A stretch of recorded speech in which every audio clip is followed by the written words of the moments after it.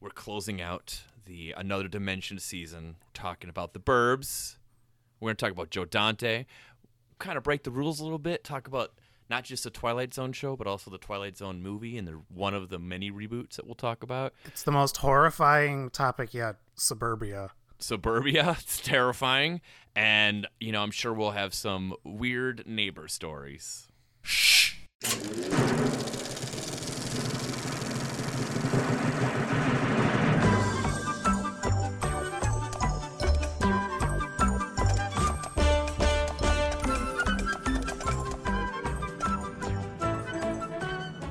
Listeners, welcome back to a new episode of A Free Podcast. I'm your co-host, Rob, and joined, as always, by my neighborly friends, Joe and Duff.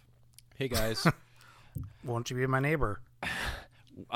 We are finishing up the season. We've talked about movies that were directed by people who did Twilight Zone episodes. One of the beauties of creating our own seasons and our own podcasts is we do whatever we want.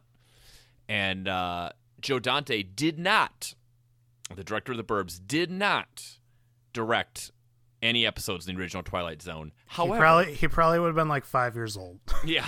However, he's got the bona fides for the season or the bona fides, if you will.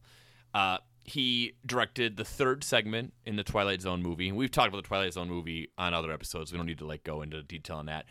And then in the very first reboot of the Twilight Zone, which happened in 1985, he did an episode called The Shadow Man. So, spreading our wings a little bit here on what we can do, kind of changing the rules a little bit, but I think it counts, right? When you have no sponsors, it don't matter. That's right. When you can't be canceled because there's no sponsors, we're going to go with that. So, The Burbs, 1989, we can talk about Tom Hanks some more. God knows we've done it enough on Forrest Gump Minute. But, should we jump into what happens in The Burbs? Yeah, let's do it. All right. I had never seen this somehow, even though this was like a big cult cable movie back in the day. This is a movie that I have etched into my brain because of the VHS cover. Yep. Oh, yeah.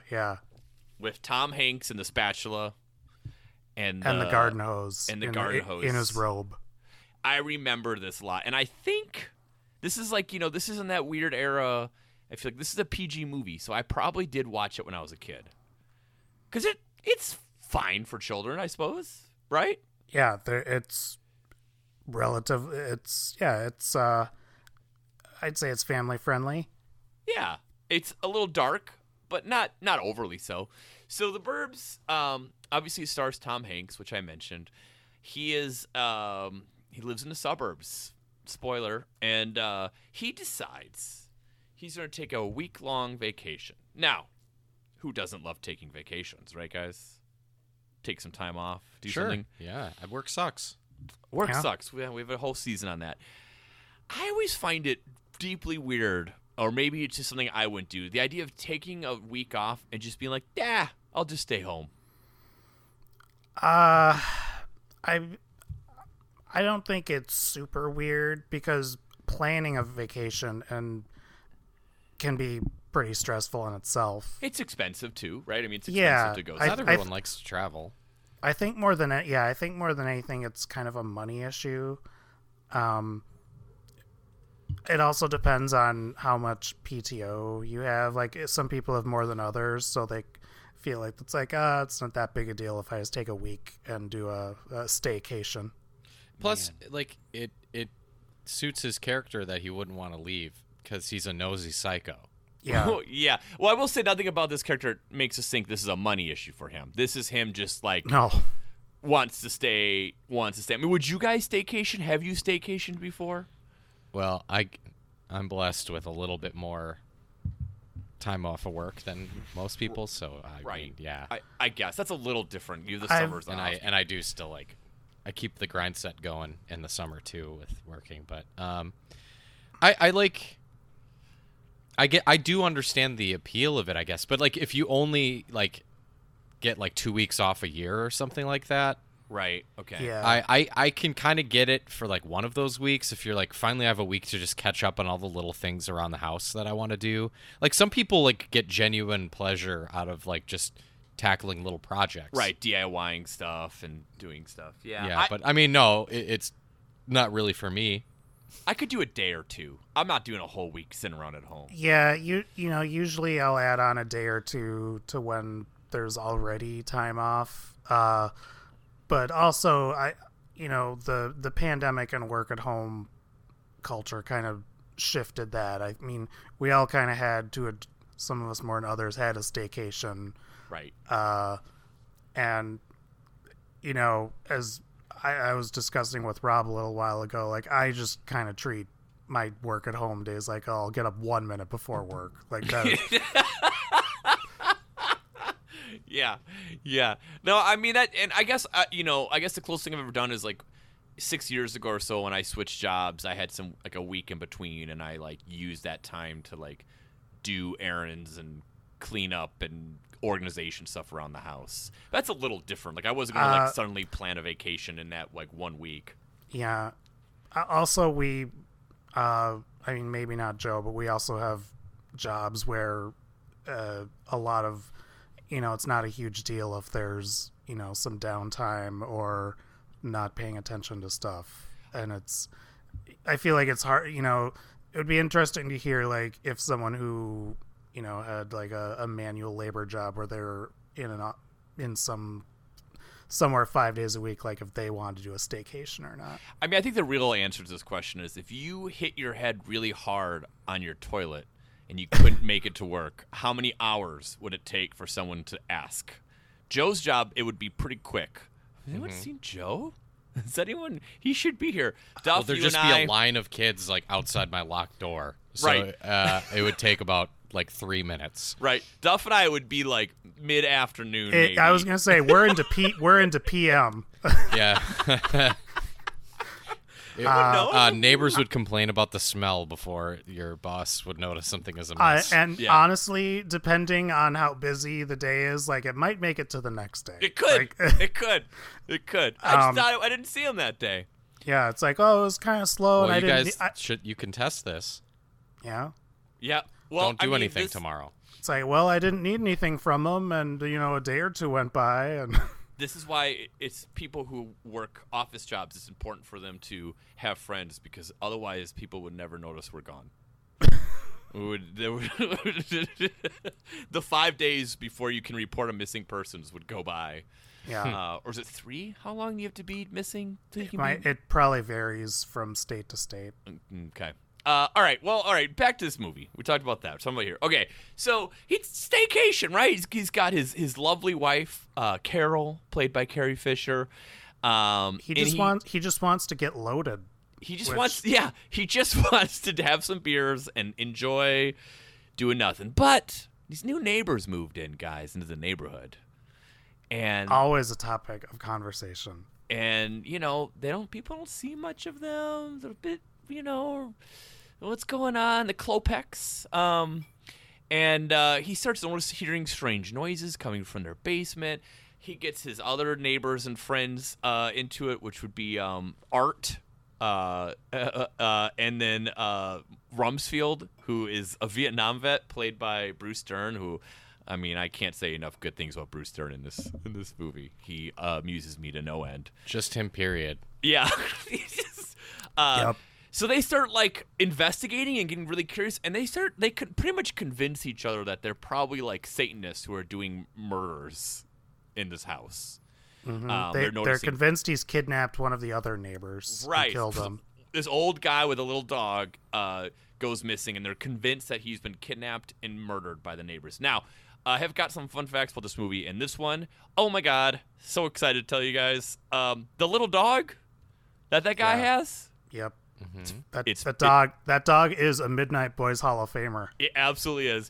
Precious! Oh, it's the same dog? It's the same dog! Oh, Precious! Cool. Don't you hurt Don't my you dog. hurt my dog!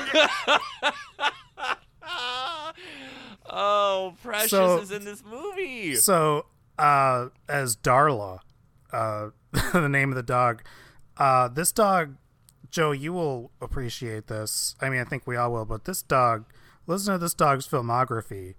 In addition to The Burbs and Silence of the Lambs, Pee-wee's Big Adventure. Oh, yes. Oh, yes. Pink, IMDb has Pink Poodle uncredited. Yep. And then Batman Returns. What? As Ratty Poodle. Also, This is the greatest dog actor of all time. Yeah. Wow. We Also- should have done an entire season on this dog. also an episode of Coach. Wow. Cool. Another crazy thing about this dog, lived to be 17. That is very old for a dog. You know what this reminds me of, guys? What? Did I tell you guys, or did someone see it about Andy the Goose? This was on Meg Bitchell's. Right. Did you deep dive into the stuff? I don't know why I'm thinking about this because we're talking about famous animals. I did see that, and and Andy the Goose. I did not know about that, but I'm glad I do now. All right, Joe, do you know about Andy the Goose? No. Okay, Andy the Goose. Okay, Andy the Goose. It was in 1987. There was this goose that was born without feet. Okay. What? And so this guy became aware of this footless bird, and he was an inventor and a member of a local charity for disabled children. So they took care of the goose, Andy, and they're trying to figure out what they could do to help Andy because he because the goose was born without feet, you know, and they tried like a skateboard like prosthetic, and that didn't work. So then he fitted the goose with specially adapted baby-sized shoes, and he taught the bird how to walk with them. Awesome. Which then became a media thing, and he got Nike. He was on Carson. He was on Carson. So apparently, this goose became a role model, especially for disabled children. Unfortunately, as with all celebrities, sometimes the end can be tragic and sudden. Okay. In 1991, Andy disappeared, and a day later, he was found dead in a local park with his head and wings removed. Oh my God. It was like a satanic ritual. Why is that murder. funny? It's just so absurd. So they collected $10,000 as a community to apprehend the killer, but they never figured out who killed Andy. What do you mean they collected 10 grand? The local community, Like as a bounty? yes, Yeah. Oh, that's a okay. reward. I got it. So Andy the Goose's killer and the Tylenol killer never apprehended. Nope. Now, Andy the Goose does have a gravestone. Do you know about this stuff? I saw the photo because Okay. I think it was the same account. Andy, the footless goose, born without webs and toes, unable to walk and swim properly, was put on the road again by his master, who installed size 0 baby shoes on Andy and then taught him to walk. And Andy that's on was the gravestone. It's on the gravestone. I'm reading the gravestone. Andy was an inspiration to thousands of handicapped children across the USA and foreign countries to try a little harder and don't give up. Make another try. Andy was in Reader's Digest, People Magazine, and many Holy others. Andy was also on the Johnny Carson television show. So I wonder if they just used this money to build this big old gravestone. I was going to say, you got to pay by the letter for a gravestone. How do you know that? Oh, I know things. Yeah, we know things. Is that true? Wait, is that true? I think Oh, I guess so. to engrave it to pay. Yeah. Yeah. Yeah. I got it. It's like a telegram. Anyways, Andy the Goose. So I have one last. Really, Sorry, really I was quick. just thinking like I could get as big a gravestone as I want, but it'd be cheap if I only get one letter on it. There you go. There you go. Jay.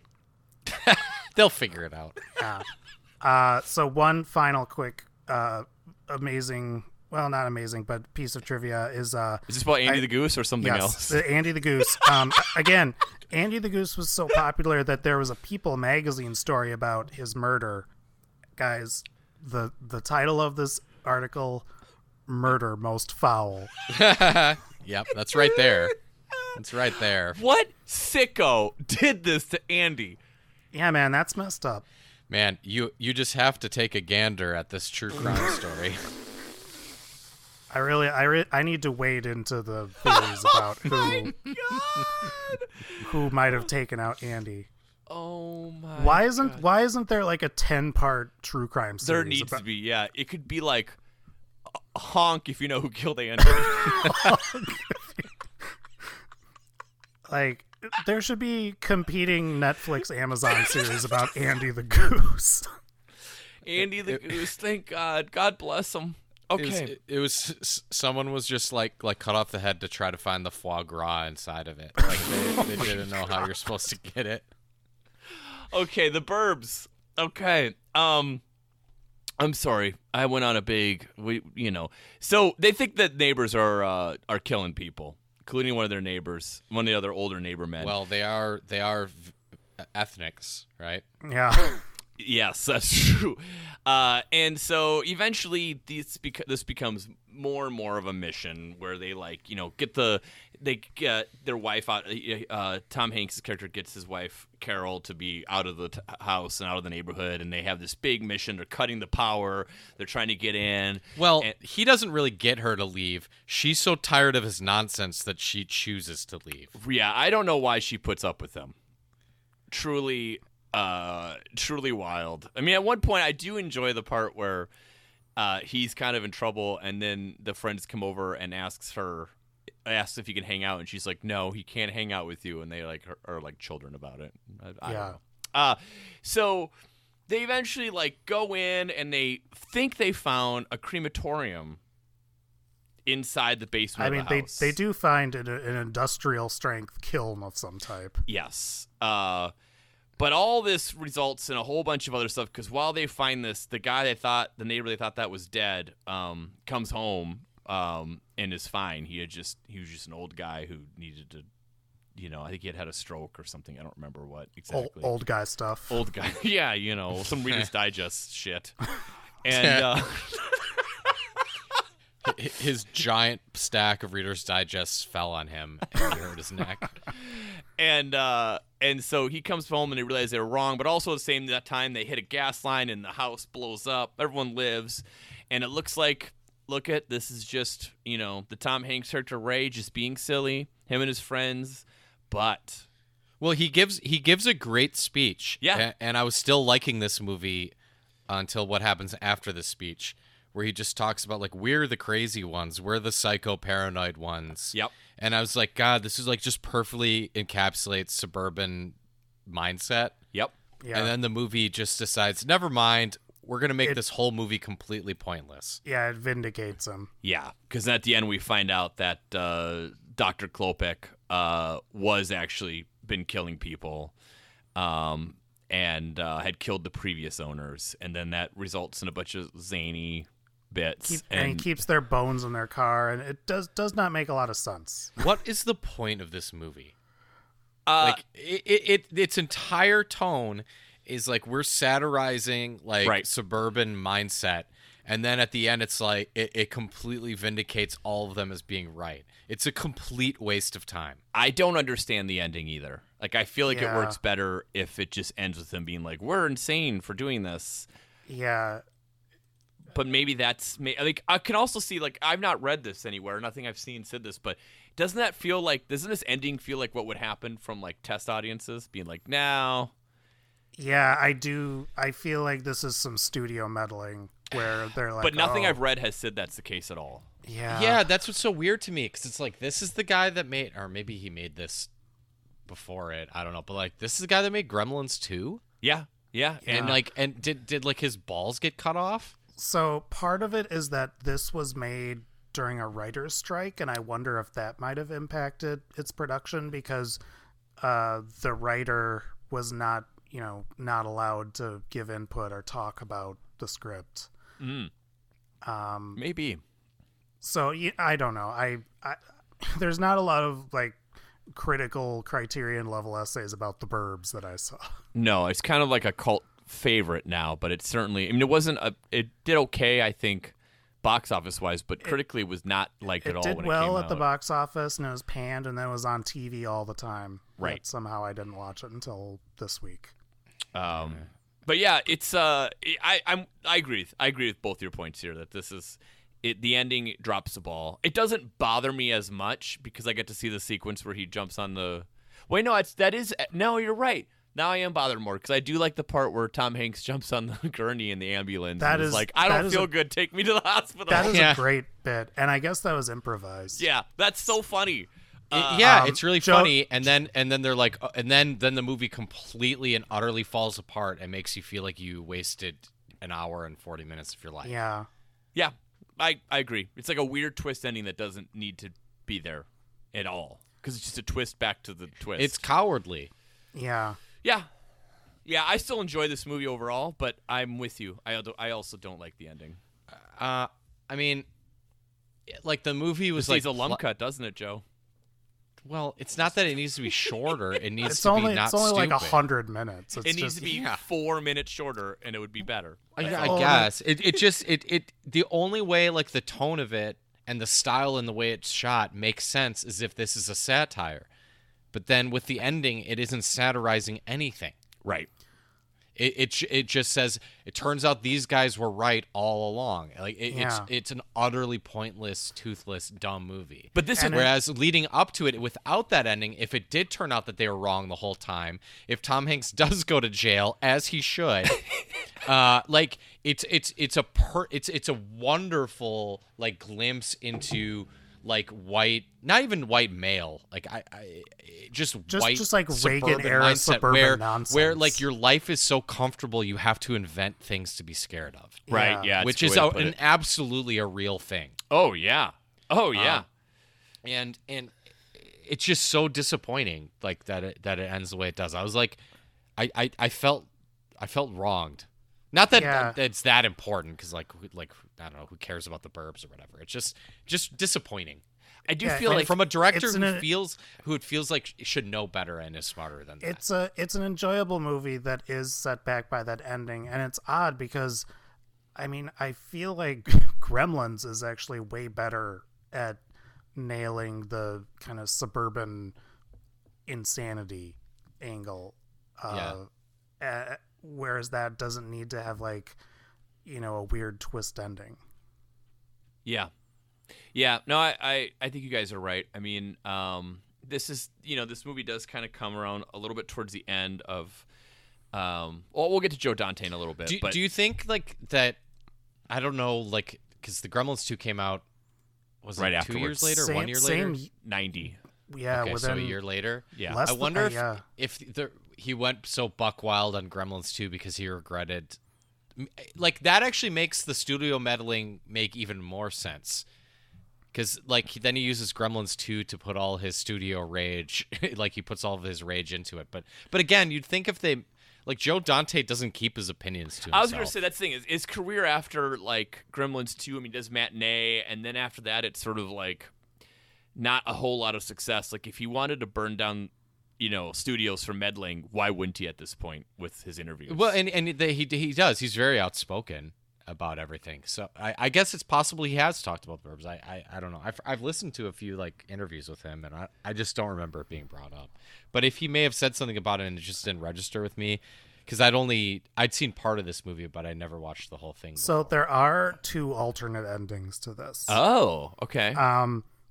And I don't know if any of these really solve the issue. So the second ending is that it contains the sequence where the ambulance crashes. It cuts out the part where the ambulance crashes and Mark Rumsfeld slide tackles Hans. So it's really not that different. No, it just shortens it a little bit. So the third, which has never been released, it supposedly has Ray is killed in the ambulance by Werner. The Klopeks are pronounced innocent, and then garbage bags are found bound and gagged in the Klopeks' car trunk. I mean, that's a better ending, but still has the same toothless issue. It still does not resolve that the rest of the movie was a waste and is, made moot. Yeah. Right. So, Joe Dante. Oh, also, can we talk one more thing about the Burbs? Listen, he's a good-looking guy, especially for his age. But, like, Bruce Dern is he's got a babe for a wife, young babe. Yeah. Well, Corey Feldman pointed out, yeah. Yeah. He has alpha energy. Let's not forget Corey Feldman, who just has parties and never paints that porch and just. So it takes this movie about halfway through to establish that Corey Feldman, his parents are out of town.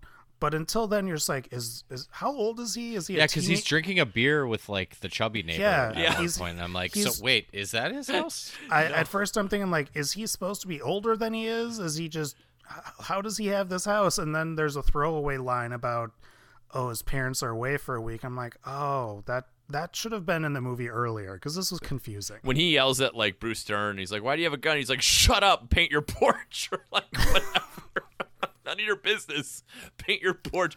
Like that porch has like he's maybe painted 3 feet of it and just he's getting paint all over his amps. Yeah. I enjoy that. I also enjoy that this movie doesn't leave the neighborhood. I think that's a smart idea. Like it just stays. Yeah. We don't go to work.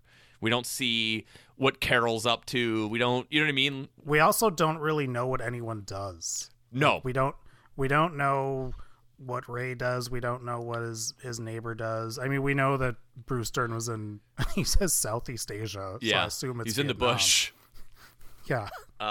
Yeah, no, you're right. It's just these insane people. You know what? Also, what I do kind of understand is there is like the Tom Hanks character, you know, I agree he's an insane person in this movie and probably should. When he blew up a house, he should go to jail for that. Shouldn't do that. But the other part of me like, don't you part of get like, yeah, it'd be fun to do a little mission with the boys, with your friends, neighborhood mayhem. Yeah. I don't know. Seems like a fun thing. I get that. I mean, especially if you'd seen people digging graves in a backyard.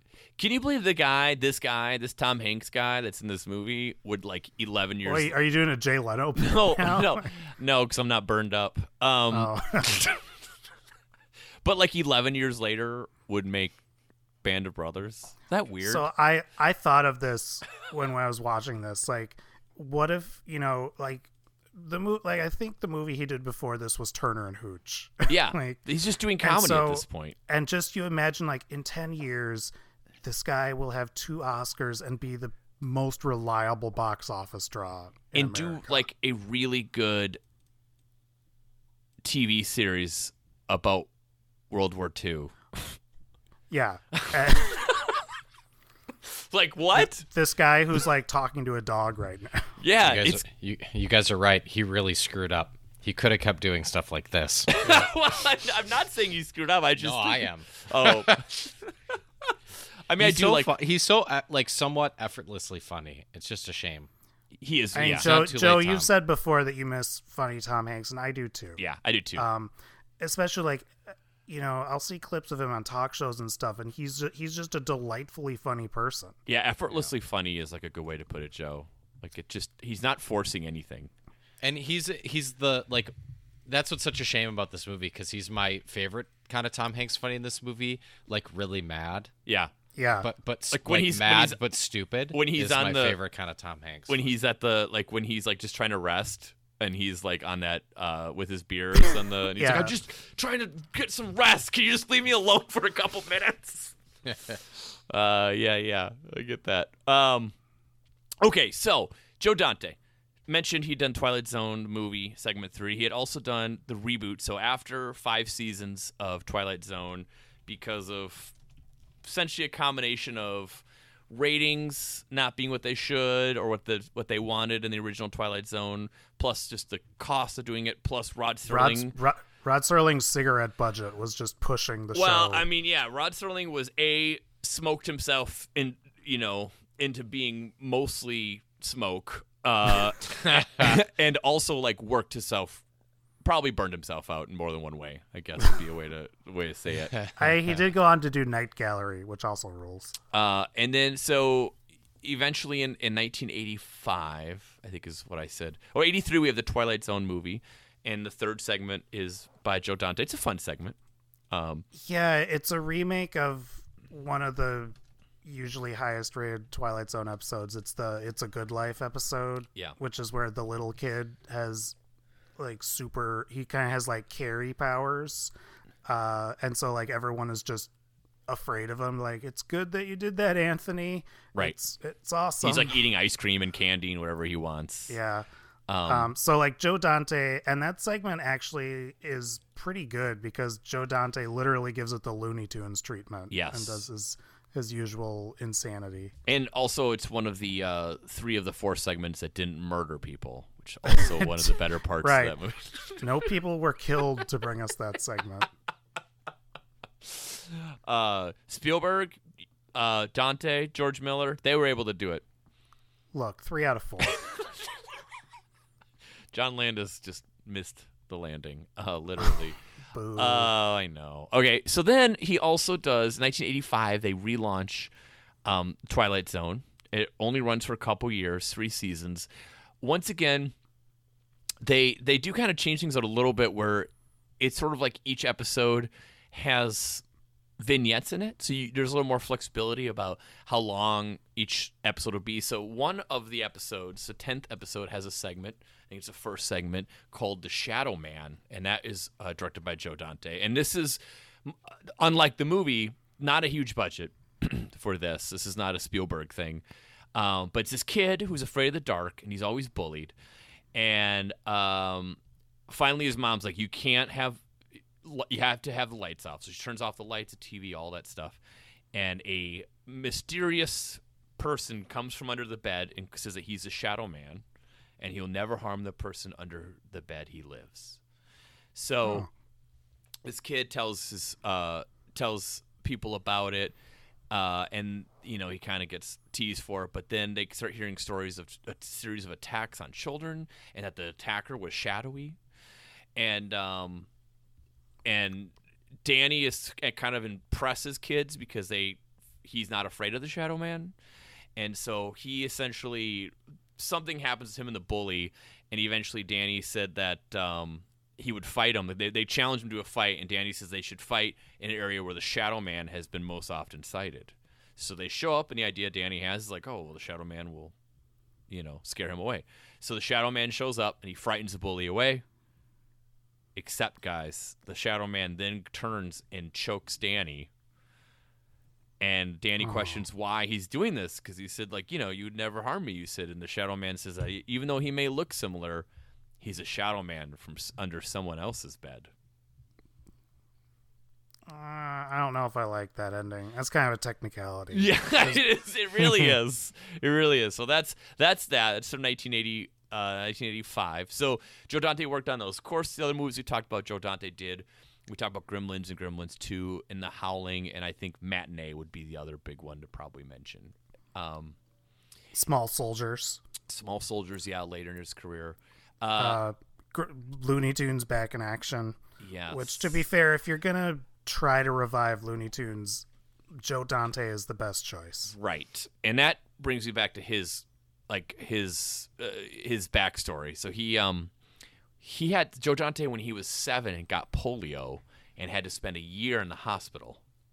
And what did he do? He drew cartoons. God, a year. A year in the hospital. And then I think he ended up going to like some art school, and then kind of got told that like you shouldn't really go into cartooning, probably because there's not much money in cartooning. So he ended up getting into film. He ended up working with Roger Corman, so another Roger Corman guy. Obviously, yeah, went to the Roger Corman film school. Yep, obviously gets into the Spielberg circle, and Spielberg is the one obviously brought him in to do Twilight Zone, but also Gremlins as well, which is his biggest hit. Spielberg wouldn't let him have a gritty ending to the Burbs because it would offend his fan base. Actually, he got different beta energy infecting this one because Ron Howard was an executive producer. For the that's Burbs, right. Like Ron Howard It's was an Imagine even less Entertainment. edgy than Spielberg. Significantly less edgy. Imagine Ron Howard's Schindler's List. Ron Howard directs Munich. I don't want either of these. No, me neither. So obviously this movie is trying to like talk about suburbs and suburbia. What I guess let's start with this. Do you have any weird neighbor stories, either when you were a kid or as an adult now? Like, I mean, Duff, buddy. Oh, I just thought of one. I know Duff has ones, but I don't know how far. He wants to go. Ironically, it was not in the suburbs, and I So I'm the only one who grew up in the suburbs, right? I mean, I certainly didn't. My childhood was exclusively either in a rural area or the suburbs. Okay. Okay. Yeah, So I was. So I'm a suburb head. Yeah, I lived in a suburb from age 3 on until I left for college. Okay, so what's your story, Duff? Ironically, in the suburbs, nothing. But about 10 years ago, when my wife and I bought our first house, we moved in, and there was a woman next door who lived alone. She was about 60, and she looked like a witch. Yeah. Did she did the long hair rule? She did have long hair. Okay. She had long hair and wore a lot of makeup, and she always wore camo pants and like a t-shirt, and she. So you didn't even know she had legs for the longest time. Yeah. So, in fairness, this woman was she had some type of I would guess bipolar, maybe mania, possibly schizophrenia. Okay. But just made a living hell for my wife and I, because for a long time it was just kind of like, oh, that's Pam, she's just kind of nutty. Yeah. Like she would mix up, she would tell weird things, like she would make a claim that she dated Prince and that Prince was mad when she joined the army, and here's the weird like thing. Prince was a Quaker or something. Well, he didn't want to wait for her, I think. Oh, I see. This was like pre-fame Prince. This was like mid-70s Minneapolis. And so here's the thing. There were like, like any good crazy person, there were lies mixed in with the truth, because she was in the army. She claimed that she had an autoimmune disease that only 6 other people in the world had. I didn't know that one. Oh, no. Even Only though, like, wait, how many? 6? 6. Yeah, So she would That's be like, so exact. Well, because She you would can't count on one hand. she would say, she'd be like, have you know about like the bubble boy? That's like what I have. And she tells me as she's outside shoveling snow. Okay. But then I'm leaving out so much Yeah, stuff, you gotta. This is a big saga, so you need to. But as many a neighbor feud develops, this one developed over a fence. And there's a chain link fence in our old house backyard that was clearly on our property line, and I can't really explain the logic of it, because her brain was just totally scrambled for multiple reasons, and she among other things got a lawyer to send us a letter saying that she had like eminent domain rights to the chain link fence. She was convinced that when we had surveyors come out and do a property line measurement, which, by the way, we should not have had to do in Minneapolis. Everything's a rectangle. Yeah. But we had someone out, and they found the little markers that are put in. She was convinced that they were wrong. The survey people were on drugs. She got out her metal detector and was out looking for the real markers in the ground. She would regularly come out onto her deck, and she called the cops on the workers we had out for the fence. She referred to them, probably because they're black, as hoodlums on a chain gang. I like how you gave her a little credit there, probably because they're black. Well,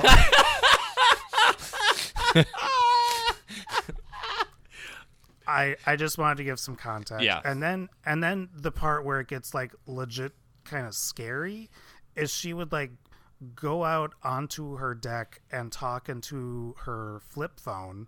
And again, this is like 4 years ago, so like 2018 or so. And it was obvious that no one was on the other line, because it would just be stream of consciousness ranting. And then she would just like, she'd be talking really loud just so we would hear. And it would be like weird stuff like, well, I'm going to sell my house to a developer and they're going to build a big condo. Developers. See how they like that. And then like The one time where I was kind of like honestly scared was she's kind of like not a hippie, but like she's like an aging like rocker, and so she'd like. One time I heard her just outside like making up a song. She's like, "It's my fence, gonna do what I want. You can't take my fence." Cool. Yeah. So ultimately, she became unsuitable to live on her own, and I think it was her brother, helped move her out. And you'll be shocked to learn she was also a hoarder. Mm-hmm. But now, you guys moved too. She moved. All done. She moved to the funny farm, and we moved to a new house. A funny farm, Christ. Joe, do you want to go next? Yeah. So, the house I lived in like middle school and high school, my parents' house, obviously. There was like, we lived on a corner, so our backyard like went up against another house. So like our kind of the whole line of our backyard was like the side of the lot on the house behind us. Sure. And then on the other side of that was like a municipal golf course. So this house is kind of like locked in between like our property and then nothing on the other side of it, which is kind of like probably a cool place to live, actually, thinking about it in hindsight. And I would sometimes like kind of like camp in a tent in our backyard, or I'd just like be up late and stuff. And like my parents noticed this as well. Like every like 3 hours at night, she would wake up and turn her back light on. Okay. And it's like, oh, that's kind of like weird. And then like and it wasn't she turned it off again, and then like it would be on for like 5-10 minutes and then it would get turned off again. So it wasn't a motion light. Like she would go out, and like for the first few times we weren't really sure what she was doing. And we eventually realized like she was going out like every few hours to feed the raccoons. Oh no. What? Yeah, so she would just come outside and just like throw, I don't know if she's throwing like corn, or I have no idea what she's feeding them. And they would all like gather outside her back door and like start making those screechy like raccoon noises. Awful and then she'd animals. come outside and feed them. And it wasn't like super loud or disruptive or anything. Like if you live in a, you're going to hear raccoons, right? Yeah, raccoons are the mammalian geese of the world.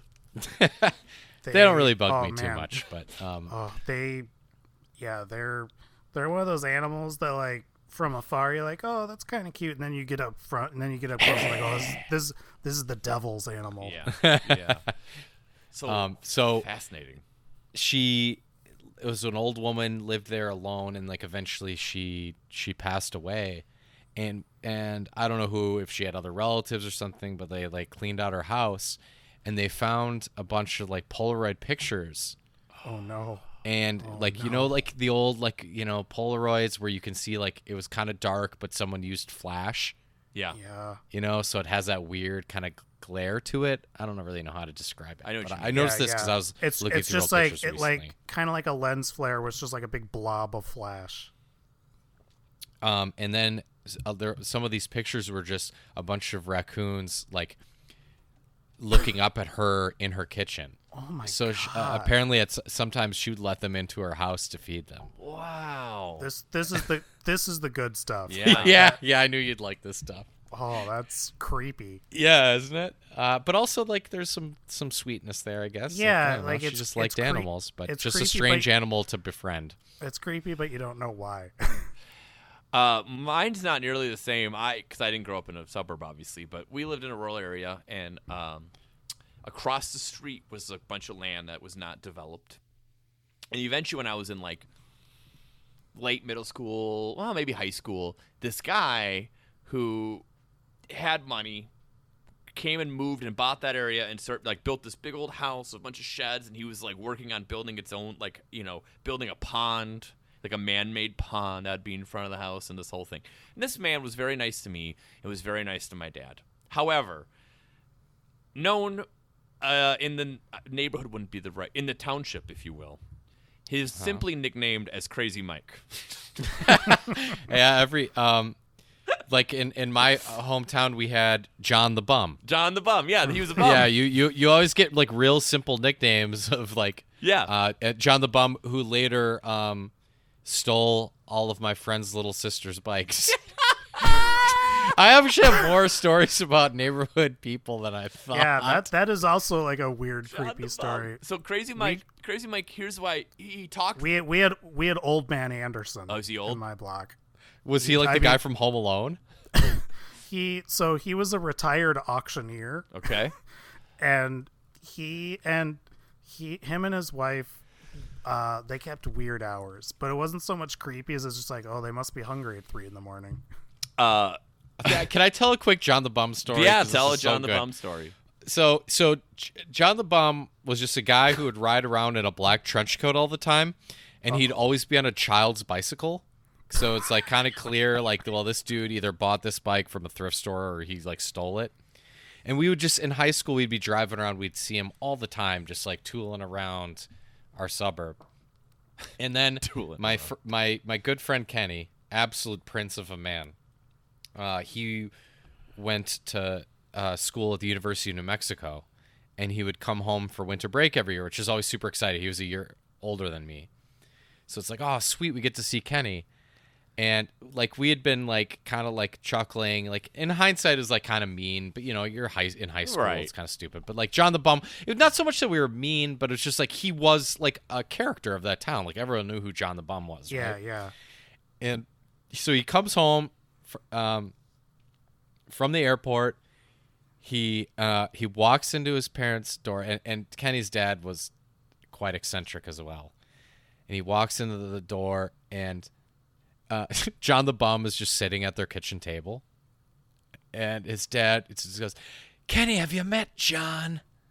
Have you met John? And Kenny just goes, no. And then his dad just goes, he's been sleeping in your bed. Oh my god. And then like Kenny soon found a little bit later, because you know he's like living in Albuquerque, which it does get kind of cold there because it's an elevation. But he's like, "Where's my jacket?" And his dad's like, "We gave it to John. He was cold." So he'd been sleeping in his bed for months, and his dad gave him his winter jacket. Oh my god! But eventually, there's a falling out with John because John stole his sister's bike. I was hoping that's what had happened. John really had a thing for bikes. Yeah. For ladies' bikes. Oh God, it's so. Have you met John? Wow. Oh, so good. It'd be like if you walked in and Crazy Mike was just sitting there and your dad was like, he's sleeping I mean, that's in your something bed. my dad would do. But I was gonna yeah. say So Crazy Mike wasn't crazy. He just was. He talked really fast, and at the local cafe, Joe Mama's, which I worked at as a dishwasher, he would come up and God, you must have been so bad at that job. Oh, I'm a great dishwasher. Well, I believe that you're a good dishwasher now. No, even then. But yeah, so you really got after it, huh? Oh yeah. All right, good for you. And I like washing dishes even because I don't have to think about anything. It's like an input output thing. I have you can finally give your brilliant mind a rest. Oh my god! But like it's a very very accomplishable task. like- No, like I get it. Like I don't mind that chore that much, but I have chores like that make me Right. that are peaceful for me. This guy would sit at the bar, the diner, and would just inhale his food. Like, I mean, it would be like people would either not sit next to him, or if people did, you could see they would kind of like set up the menus and everything to kind of like create a wall so that pieces of the food this guy was eating wouldn't like spread on them. So because those reasons, like, oh, Crazy Mike just shows up and eats all the food really fast. So that's Crazy Mike. Cool. Not nearly as good as we met John. So I have one very quick one that I just remembered Okay. because I was talking about the old man Anderson, Bill Anderson, Bill and Alice. Bill died before Alice, and Alice stayed in the house. This was the house next door. Alice lived on her own probably longer than she should have. Okay. And I don't think the entire time I lived in my house that I ever saw Alice wearing anything except an old lady nightgown. Oh. And so one day, my parents, like, there was kind of like there were a lot of cars out. There might have been an ambulance. I don't remember. And so I was like, "Oh, is Alice okay?" And Mom was like, "Alice's bladder fell out." What? It fell out? Well, how does it happen? I don't know any. Here's what I remember. I was probably like 10 or so, and it was just like, well, Alice has some health issues, and I guess that her bladder ended up just coming out. My God. and I do remember that my mom said fell. So I'm like, in my mind, like, it was just like she was like walking in the kitchen and it was like, oh, splat. Wow. Bladders out. Well, switching gears a little bit, guys, to kind of put a bow on this entire season.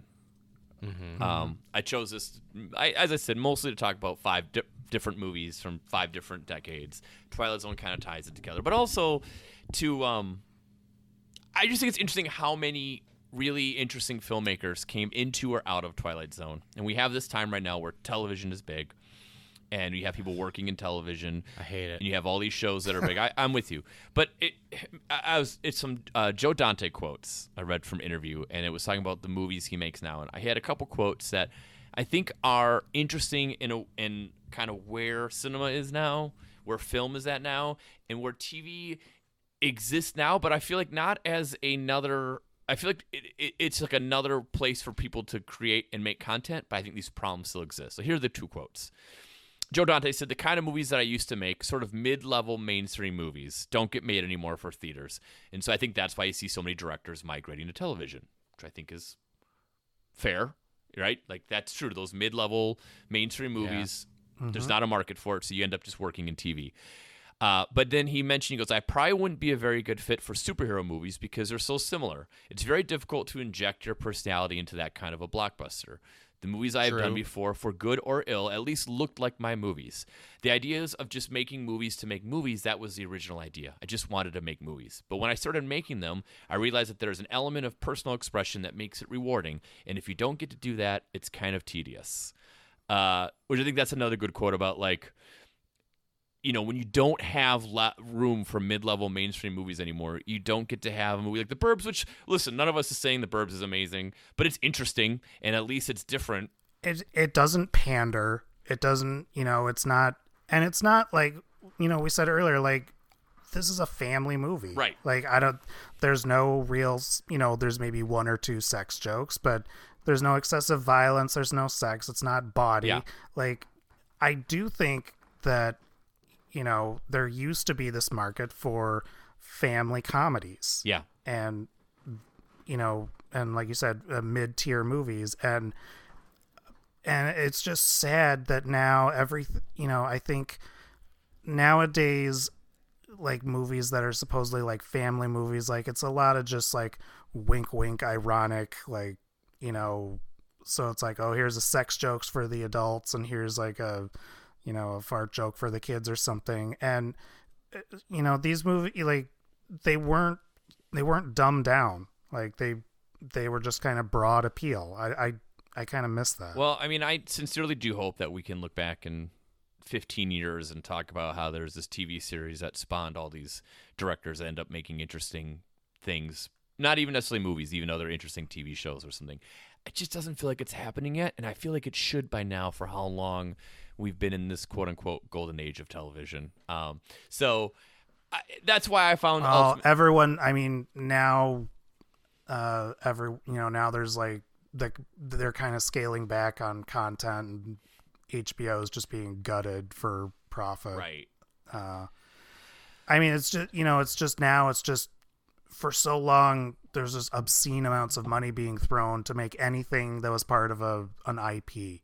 Just so much money. And like, I should point out, Twilight Zone isn't like special in this. Like, you could look at Alfred Hitchcock Presents. There's other shows you could look at and have interesting directors that came out of them between like the 60s and 70s. Yeah. Duff, if you don't know it yet, it's fine. But do you? No, I thought of this a while ago, and I sat on it, but yeah, I know. Okay, so what is our next season? Give it to me, Daddy.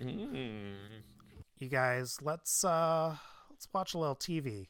Let's watch some movies made for TV. Oh, What? We just spent like 5 minutes bitching about TV. No, but I'm not talking about shows. I'm talking about like movie of the week. Oh.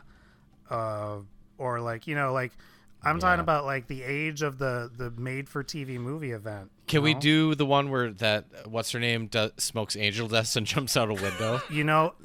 I think we're gonna have a hard time whittling it down because I thought we could do Duel maybe. The day after? Are you gonna do that? The day after this, we could do and then I feel like as you get into the 80s, you have to.